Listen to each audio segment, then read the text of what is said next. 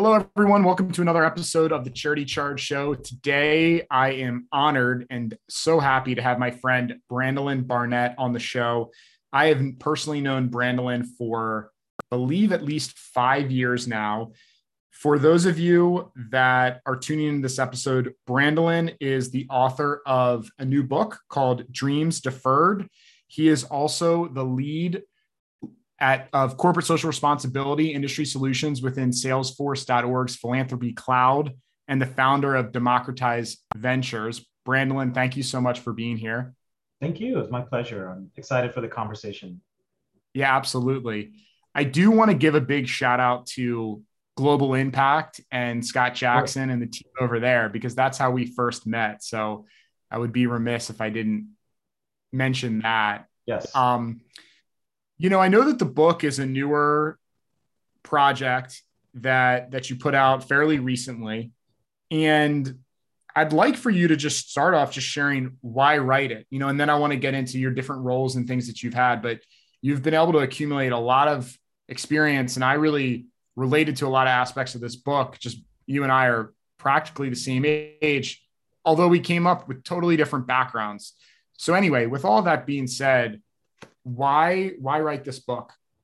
Yeah. So the book is really about my struggles before, during, and just after the '08 recession. I took a job working with an NGO that I believed in and trusted me enough, even though I was just out of college, to send me all over the world, evaluating and creating programs. But I made a pittance and I really struggled to pay my student loans while also helping my mom with rent. And despite all those struggles, though, I really just wanted to do work that mattered and was meaningful to communities, that made the world better, that helped others like I've been helped. So instead of switching careers, I just doubled down on that dream. And for me, I wrote the book for two reasons. The first was that when I think back to my experience, at one point I'd started a spreadsheet and I'd sent hundreds of job applications for roles with virtually no response at all, large and small foundations, nonprofits, federal agencies. I even took and passed the foreign service exams, but then after a year of excruciating waiting, I was told I had too much student loan debt. I'd missed a couple of payments to help my mother with rent. And so through all that, I really reached a rock bottom. I lost hope. And so the first reason I wrote the book was just thinking about others out there like me who are perhaps dealing with, especially after the past year and a half we've been through with COVID-19 and the associated economic disaster that's affected a lot of people's livelihoods. I mean, both things are real and need to be considered. And I wanted to provide some inspiration, some hope, some sense for those struggling through those times like I did, that there's a light at the end of the tunnel and that they can get there. It only takes one job. It only takes one person to believe in you, and you can follow through and get to a place where you don't have to necessarily think about ending your life or giving up on your dreams. You can make it through. So I wanted to provide some hope and inspiration in the world for anyone going through what I went through.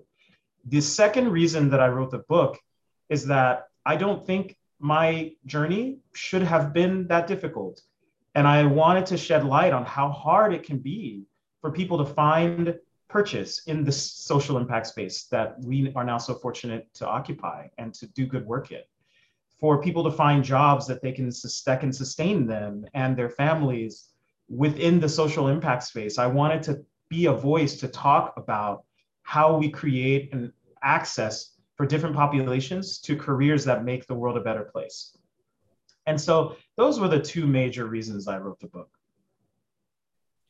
I think it's very relevant. Look, I think a lot of what was happening around '08 and '09, in many aspects, today's world and our economy is different. Other aspects, I think things are really similar. And I'm just talking just in general, the job prospects coming out of college, that's what I can really relate to. When I read your story about, initially you knocking on a lot of doors, just trying to advocate for yourself and get your foot in the door, it reminded me what it was like coming Yeah. out of college for me. When I graduated in spring of 2008, and then and the job market was not great. Bear Stearns had already fallen. And then you fast forward um, that fall, So I graduated in the spring of '08, and that fall of '08 was when Lehman went under. So it was just a disastrous turn of events, and obviously really difficult if you're brand new to the job market. Yeah. Um, I'm curious from your perspective now. I mean, I'm super impressed with where you've gone even since we've met, right? And you have a pretty significant role on the philanthropy cloud team in the corporate social responsibility side of Salesforce. Um, what were some of the things that you've learned along the way to get you to where you are? And also, just having some candid conversations with you, to me, it seems like you're the type of person that always wants to see what else is out there. How do I improve myself? What are new things that are exciting? So how are you continuing to keep yourself motivated? Because I feel like this career stuff, to me, it's always an evolving thing. I think a lot of people that are coming out of college, like, probably want to get that perfect job and they want to make, but it's not always perfect as you go. And you're always kind of learning new things. And here you've, held a handful of different positions over the past, whatever it's been now, 15 or so years. So Yeah. talk us a little bit through that journey, and what do you have to share on that regard?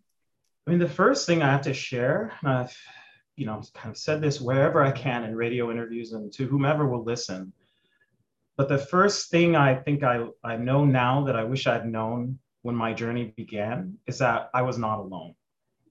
And there were so many times where I was looking for a place to sleep on the street because I couldn't afford to get back home. At one point, that's the opening chapter of the book. There are other places where I needed help. And there were times I did ask, but there were so many instances where I tried to go it alone and I could have gotten help from mentors, people who believed in me. And I just didn't ask. And so the first lesson I tell folks is that you are not alone. So I have been honored to have people reach out to me through social media and other channels to share their stories, ask for advice. And I've been doing everything I can to make sure I can be a resource. But for anyone listening, you are not alone. And that is just one of the most fundamental lessons I think that I've learned. And it applies to you as you're thinking about your career, your financial life, your health, but it also applies to work. Great teams are required to get good work done. So the idea that you're not alone is core. The second to me is asking why I want to do the things I want to do. So when I first started my career, I had some very specific job titles and sort of roles that I wanted to fulfill. I wanted to be a chief of party, doing international development work. I wanted to potentially be a foreign service officer. And I attached so much meaning to those titles. And then at one point, as I was getting all of those rejections, as I could not find purchase in the space that I wanted to work in and have an impact in, I really just took a step back and said, why do I want those titles? Why do I want to do that work? When I did that analysis for me, what I really began to connect with was how much of my personality had been shaped by things that happened as I was younger. So I realized I was a nerd. I mean, I knew I was a nerd before that, but it really began to strike me that what I really wanted to create was a world that was more similar to those worlds I'd admired and read about in science fiction. Star Trek: The Next Generation, and leaving out the Civil War arc, Babylon 5. And, I saw the difference between the world we lived in and the worlds that we aspired to in our fiction. And I wanted to be part of creating that. And once I took a step back and realized that that was why I wanted to do the things I wanted to do, it really opened up the world for me for new kinds of roles, because I realized that it wasn't just those titles, it wasn't just those organizations that were doing work that led to that outcome, that moved for me resources to people who needed them so they could reach their full potential and help create that world. It was all kinds of jobs. It was social enterprises like Charity Charge. It was companies like Salesforce with salesforce.org who were thinking about how they could have an impact on their stakeholders, their employees, and others in the world through their products, through the grants that they make, even as they are not traditional grant makers or foundations. It was a whole variety of different, a universe of new roles, new opportunities, new companies that I could actually become a part of, kind of open up my options, get enough money to be able to take care of myself and my family, and make an impact. And so understanding that why helped me to see that there were more paths to the end result that I wanted than I had been limiting myself to. And then the third thing was, once I learned that, the advice I always give folks, and I outline this in more detail in the book, is to make a map. So once I knew that there was this broader universe, who were the people that I wanted to talk to learn about their work? What were the organizations? What conferences do they go to? Just a literal real world map of people that I want to kind of imagine, like an RPG or something, staying on the nerd thing, that I kind of wanted to walk around and talk to and get to know and read about. And then I immersed myself in building that map and walking through the different paths that became available to me as I just opened my mind to broader possibilities. I love what you just shared there. And there's a couple of things that I think are awesome about it.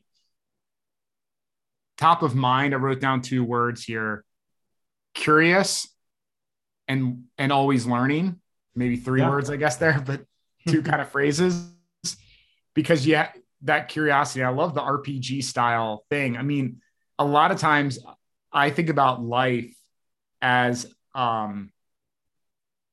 sort of a game. I mean, I just try to get like zoom out and try to get to 40,000 feet and just think about, my life sometimes from like a third party perspective. And it's just like, it's really fascinating. So I love the RPG analogy.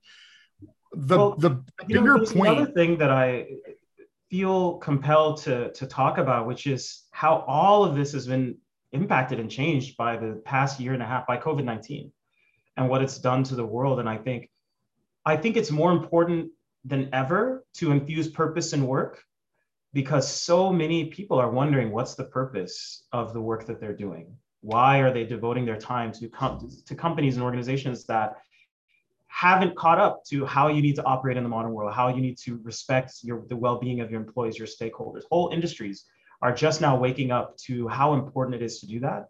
And so I think a part of this whole conversation is inevitably affected by, I think that's the one enduring change that's going to come out of this last year and a half. People's relationship to work is going to be different, not just because we're working from home, but because we really want to know, what's the purpose? Well, let's go there. So, one of the big headlines in newspapers today is the Great Resignation, is what they're calling this period, right? I think a few weeks ago, one-on-one, you and I were chatting, we talked about that. So what are your thoughts on that? I mean, you're sharing it now, but what are some more detailed thoughts on the Great Resignation? And if you were running a business or giving advice to a business owner, or a lot of, obviously our main audience here at Charity Charge are individuals running nonprofits, which are in a sense by nature impact driven, but you and I both know there can be a lot of mixed signals that organizations can send. There can be internal strife and bureaucracy and stuff that could burn out employees. So talk about the Great Resignation and what are ways that, you would advise companies or nonprofits to think about how they can better improve their engagement with their stakeholders. So for me, especially given my master's in international studies and economics, so oftentimes I put an economic frame on a lot of things. But I think that makes a lot more sense now. It's how my brain works. Yeah. But for me, there's an inherent promise in the economic system that we've built that is at the core of a lot of that dissatisfaction and distrust. And that inherent promise, you can actually read. It's really fascinating to go back and read economists and others predicting what life would be like in 2021 in the 1940s, in the 1950s, and before that time period. And there are articles and opinion pieces and papers written about this idea that productivity will continue to increase, and one day will be so productive that you can do a job instead of in 40 hours in 2, get paid the same and live your life. And there's kind of this inherent promise in our economic system that we all kind of internalized. I think it became a part of our culture, this idea essentially that if you work hard, you get rewarded. And what's happened in reality in our economy is that productivity has increased, but wages have not. And rewards for work have not increased for ordinary people. And so I think a lot of the dissatisfaction comes from the idea that COVID-19 just put it in stark relief that not only for a lot of workers, especially essential workers, healthcare workers, but really everyone getting burned out not only is that promise not being fulfilled, but now you're adding an extra layer of danger. Not only do I have to go to work, be productive, and my salary is not going up commensurate to the profits that a company might be making, but my life and the life of my loved ones and my coworkers could literally be in danger. And I think that that just fundamentally caused people to lose trust. And we already have a deficit of trust. I think people are already on the verge of losing trust in almost everything around us, for a lot of reasons that, I am not necessarily an expert in. It's just a feeling, right? And so I think that what companies need to do is realize that things like corporate responsibility, one, this idea, and I'll define corporate responsibility as I define it, which is, and as we define it within my work at Salesforce and with other work that I do, it is just this idea that your stakeholder capitalism, essentially, this idea that you need to infuse impacts on your stakeholders, whether those are your employees, the community, the environment, into the work that you do, into your products, into how you operate, into how you interact with communities, how you do procurement. And this idea that that's optional is out the window. Because people have lost trust, companies really need to, no matter what their size, their staffing, they need to think very critically around how they are fulfilling that promise, how they are taking care of the well-being of their employees, so that we can begin to see some of that promise fulfilled. Some of that promise that if you work hard, you can get more benefits, you can get more time off, more time to spend with your family, to spend on things that are important to you, and to live a good life. And corporate responsibility to me is part of how we can get to that promise. I'm obviously a sort of insider. I work with a lot of big companies and small companies on those strategies. And you can't drink the Kool-Aid. It can't just be public relations. It can't just be a scorecard. You can't just do the bare minimum to get a good ESG score so you can environmental social governance, so you can raise more investment dollars. It has to be a genuine effort. But to me, that is how we begin to address this concern that's at the heart of that great resignation, that, what is the purpose of my work? Why am I coming here every day? Do you care about me? Do you care about my coworkers who become my friends and who are a community that I'm a part of? And when I work more, am I going to feel supported, like I have space to live my life? And all of that becomes crucial to modern business. Now, again, I think that's the sea change that we're going to see endure after COVID-19. And work from home is the biggest manifestation of it, but it's not just about working from home. What are some of the specific things you can talk about in your work at salesforce.org that you're able to share, to just give some perspective on some of the initiatives and sort of how you've been approaching things over there with your team? Yeah, so within salesforce.org, we have 3 different verticals. So we have our education cloud, our nonprofit cloud, and as of 4 years ago, I was a director of product and helped to design with an amazing team our philanthropy cloud. And it is at core an employee engagement platform that we built in partnership with United Way Worldwide. And so we get that product into the hands of companies of all sizes, and they use it to create a sense of community. So employees can log in, and many of the listeners, your listeners, have probably encountered these programs in one shape or one form or another. You can volunteer, you can give, you can access matching dollars, you can engage with community. And we wanted to build a platform that was something like the Spotify or Netflix for social good. So unlike other platforms where you might go over here to volunteer, you might go over here to give, you might go over here to read about a cause, to engage with a campaign, that's a crowdfunding campaign. We took all of those different types of engagement, put them into one platform, and then we use Salesforce's artificial intelligence to help match a means of engagement, a channel for engagement with a person who might be most interested in it. So if you love the arts, you're going to see lots of opportunities to volunteer, give, read stories about arts organizations in your community. And so once we built that platform, we began to go to market.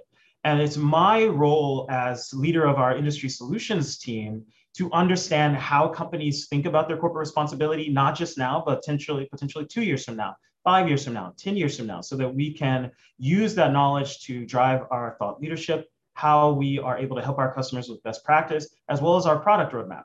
What features might our customers want to address not only the world of today, but the world of tomorrow? And then as part of that work, we're a platform. Salesforce builds everything as a platform. So I then can look around the entirety of Salesforce's technology stack, our entire platform, all of our other clouds, such as Sustainability Cloud, Work.com, and think about how we create connections between Philanthropy Cloud and any of those other tools to create a real platform for social change so that you're not just getting Philanthropy Cloud, your experience with Philanthropy Cloud for your employees, the community you're trying to engage, is accentuated by our other platform solutions so that you can manage the data in our CRM.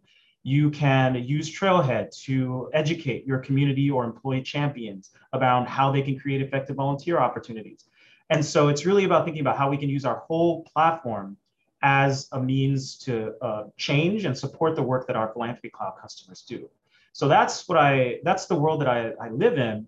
And a lot of that, what's been interesting is just seeing how impact now lives at intersections. So before, a lot of the individuals and companies and communities who are doing social good work worked in silos. You might have a sustainability team living over here, an employee engagement team over here, your corporate foundation over here, your employee well-being and the benefits you're investing in, completely separate concern run by a completely different team. But increasingly, we have organizations that are saying, how can we, for example, have our employees communicate their steps to us? And when they meet certain step goals, we are, one, supporting them, we're giving them a Fitbit, but we can also unlock matching dollars that can go to specific charities through Philanthropy Cloud, so that we're tying wellness or well-being and engagement together.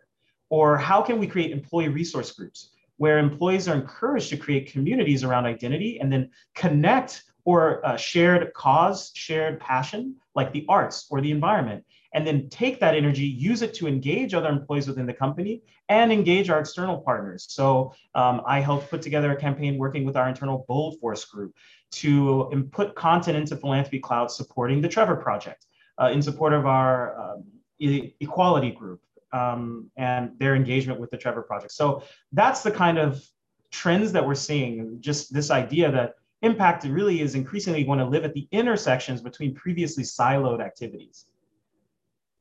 When you talk about all this, first of all, I think it's super cool from the Salesforce perspective in the sense that essentially and there are obviously a lot of other initiatives that Salesforce does that are philanthropic and CSR in nature. Yes, there's a whole team that leads some amazing work. Sure. But what's super cool is the Philanthropy Cloud is an CSR initiative of Salesforce, but I'm stating the obvious. It then becomes the CSR initiative and tool for the end customer that is using it, right? The business is using it. So it's just really neat that like the creation of your product and the go-to-market of it is CSR for Salesforce. And then it just is empowering all these groups to sort of, I don't want to say get CSR in a box, but it's really helping make it very accessible for companies to be able to have this sort of impact and make it easier to have opportunities for their employees to give back or volunteer or learn more about social causes, et cetera. It's a pretty cool. I mean, that's the goal. And that's the promise of social enterprises. That's the promise of these silos breaking down. And really everything we're talking about, that's the promise of creating a better capitalism. Even the work that you're doing at Charity Charge, how do we, one, create a product that can provide livelihoods, that can grow, that can help support communities through its grant making or whatever you want to do as the organization grows. But also when your product gets into the hands of nonprofits, many of them have issues with cash flow and they're then able to have their impact to do their work. And so it's the same story. It's the idea of a new economy, the idea that business isn't just business. Our Salesforce CEO, Mark Benioff, says the business of business is changing the world. And I think that that's a really powerful statement that represents a hope that business can be more, that it can be a platform for change, that it can drive impact in addition to creating opportunities for people. Because you can never forget about this, just the base idea that it's very important for people to have jobs, to have incomes, to be able to provide for their families. And so the breaking down of those silos is really that hope that, to me, we can, what's really interesting about it is, when I really let myself kind of imagine the kind of world that all of this work that we're all involved in and care about could create, it does start to sound more like those science fiction worlds that I loved. And that part is really cool to me. But it's also, the horizon is very long. It's going to take a lot of people believing, a lot of effort, a lot of different organizations, a lot of different companies working to change perceptions, change how they do business to get us there. Mhm. But I see it being a march down that path. So in times that are dark, that's something that gives me a little hope. Well, what you're saying is super inspiring. I would love though to get your opinion on what are the what's going on the opposite side? What are the forces and powers at play that would be preventing this? And I think about macro challenges that I believe are very real around the environment and global warming. I think about um, the candidly on either side, but the partisanship of Yeah. politics. What you've painted is super inspirational, and it's very clear that there are solutions out there and companies, including Salesforce and many, many others, doing great things. But what are the real threats and challenges, do you think? I, I think the biggest threat to all of this is just trust. I kind of referenced it before, but there is just simply no trust. The levels of societal trust have just plummeted. And I don't know how to address that. I think that social media plays a part, and I love social media. I actually love Instagram and I enjoy Twitter. But I do think that it makes it much easier to disseminate disinformation. And when we think about what we know about human behavior, once that disinformation is out there, it's off to the races, and it's very difficult to then come back and correct the record. And all of that just creates distrust. And then that distrust becomes a distrust in institutions that increasingly includes almost every form of institution. And when we think about what institutions are, it's easy to say, oh, the government, but the government is us in a democracy. It's easy to say business, but businesses are communities of people who can determine the structure of the business that they help to support and operate in. And so when we distrust the institution and disengage with it, we lose an opportunity to be part of making it better. And that's what scares me. And I try to lead by example. So within DC is not a state, and yet it should be. But I like to walk the walk, walk the walk of my talk. I don't really know what phrase I'm looking for there, but I recently ran for office and won a seat here in DC on the equivalent of what would be the DC House of Representatives. I was just sworn in last week. Wow, I think, congratulations. I had no idea. thank you, thank you. So for me, it's about a lot of folks run, a lot of those positions are completely unopposed. And when people don't trust something, they don't engage with it. And so that's my fear. Are more people going to, we already had an issue with people running for office, people trying to get involved, people trying to volunteer. But if they don't trust the institutions that help drive a lot of that, they're not going to show up to the table. And that's my fear. My other fear is, whose world will we be creating? And this is a big question that I put to big philanthropy whenever I have the opportunity.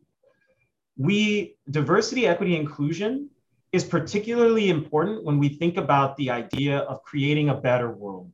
So if you're a foundation or a company and you say we want to create a better world, imagine, for example, someone walking into a specific community, the community where you or any of your listeners live, and saying, I'm going to make this community a better place. And when you look at the board of that organization or that institution or the individual who's saying that, if they have no connection to the community itself and to the issues on the ground, how can they make something better that they don't truly understand? And so when we think about the picture for diversity, equity, inclusion within the philanthropic and charitable space, there's not a lot of diverse voices. There are not a lot of rural voices. There's not a lot of voices of people of color.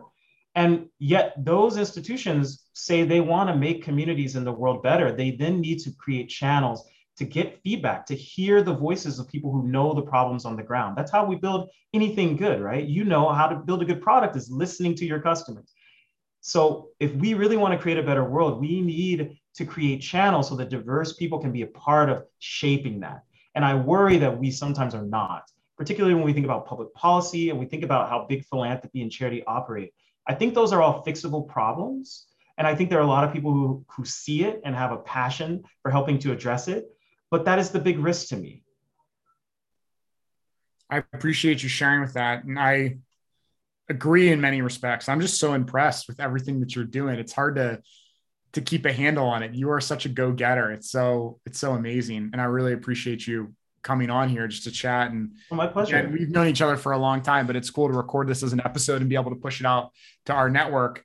I Yeah. want to come back to round out this episode to your book, Dreams Deferred. And one of the things that we didn't touch on, but as in the beginning of the interview, as you were talking about your journey, I wrote down the two words curious and eager to learn. But what I think is so interesting about your journey is that you also jumped in and you got started. And then through that process, like you are where you are now. And you sort of said you had this epiphany later on, but it was you developed the self-analysis by putting yourself out there and accepting one role and then learning more about yourself and then moving on to another role and so on and so forth, which I think often can be lost. I mean, I felt it very much so. And I think it's true of especially people that are coming out of college or wherever they are in their life, but early on and trying to figure out what to do, they want to get it perfect. And I think they feel a lot of stress, but that getting to a point where you can put yourself in a place to have the self analysis or have the process elimination is ultimately where I got to what I'm doing now, because Yeah. I wanted it to all be perfect. So I'm curious if you can talk about that and like any sort of parting words to people that are getting started in their careers. Yeah, I mean, the first thing I'd say is nothing is perfect at launch, right? It's very funny that we understand that when we're building products or we're building a marketing campaign, you understand you're going to have to iterate. It's going to be the same in your life. You have to start with something that you may, and I like to break it down into percentage terms. I found it very helpful when I do mentoring or anything else as a volunteer to just talk about this idea that when your first job, you may be doing 10% of spending 10% of your time on things that are you actually enjoy, that are actually bringing you a feeling of purpose. And that's okay because you don't even have a sense. You're still getting experience. You don't have a sense of where you want to go, what kinds of things you can engage with or will add value to in a way that's satisfying to you. So understanding that and being okay with it is really important. And then a career, the last thing I'll say is a career isn't a job. A lot of people confuse a job with a career. And so they see a career path as kind of the old consulting or legal model where I'll be an associate and then a partner and then a managing partner or what have you. But in truth, some of the most interesting and impactful and powerful careers, you go on LinkedIn and read the history of someone who you admire who's got a very interesting career, especially in social impact. They might have worked over here and then they might have done this completely seemingly unrelated thing. And yet a career is that story, that narrative of the common threads of all those experiences and what was learned and what it then enables a person to do at a given point. And all of that takes time. It's not perfect at launch, and you don't want it to be, because the experiences the things that I want to do now and that I get excitement from, some of them didn't even exist when I first graduated and around the same time as you in '07. There were no NFTs. Prior to this, we were talking about NFTs. There are careers, there are roles. And as technology continues to advance at an exponential pace, this is going to be even more so the case for new graduates. So it's okay to kind of iterate on your life and understand that a career arises from that iteration. It's not something that has to be set in stone. And it's something that can always be and should always be infused with purpose. No matter what kind of job you're doing or where you are, you can infuse your work with purpose. Those are the things I like to remind myself. And if you are a new grad or anyone thinking about kind of a next step, I always like to say that as a reminder. And also, I know things are hard right now, so I just like to always reiterate that, stay strong. I try not to be cheesy, but the world is very hard right now. And just don't give up. Understand that you can iterate and just get close to your dreams and work your way to a career that you want over time. So a little bit of a rambling set of kind of thoughts, but I love it. hopefully helpful. And I'm always here as a resource as well. Well, to that end, we're going to put a link in the blog to your book, Dreams Deferred, what are other ways people can learn more or follow along? Yeah, so you can find me on Twitter at Brandolon B. You can follow my burgeoning sort of volunteer political career that might be of interest. You can also find me on LinkedIn, Brandolon Barnett, or Facebook. And I am very much open to hearing from anyone who wants to talk. I love it. So again, thank you so much, Brandolin, for coming on, being a guest. Brandolin is the author of Dreams Deferred, the lead corporate social responsibility, the lead of corporate social responsibility industry solutions within Salesforce.org's Philanthropy Cloud, and the founder of Democratized Ventures, and a friend and someone that I hope to certainly be friends with for many decades to come. So thank you so Thank much for you. your time today. Thank you. My pleasure.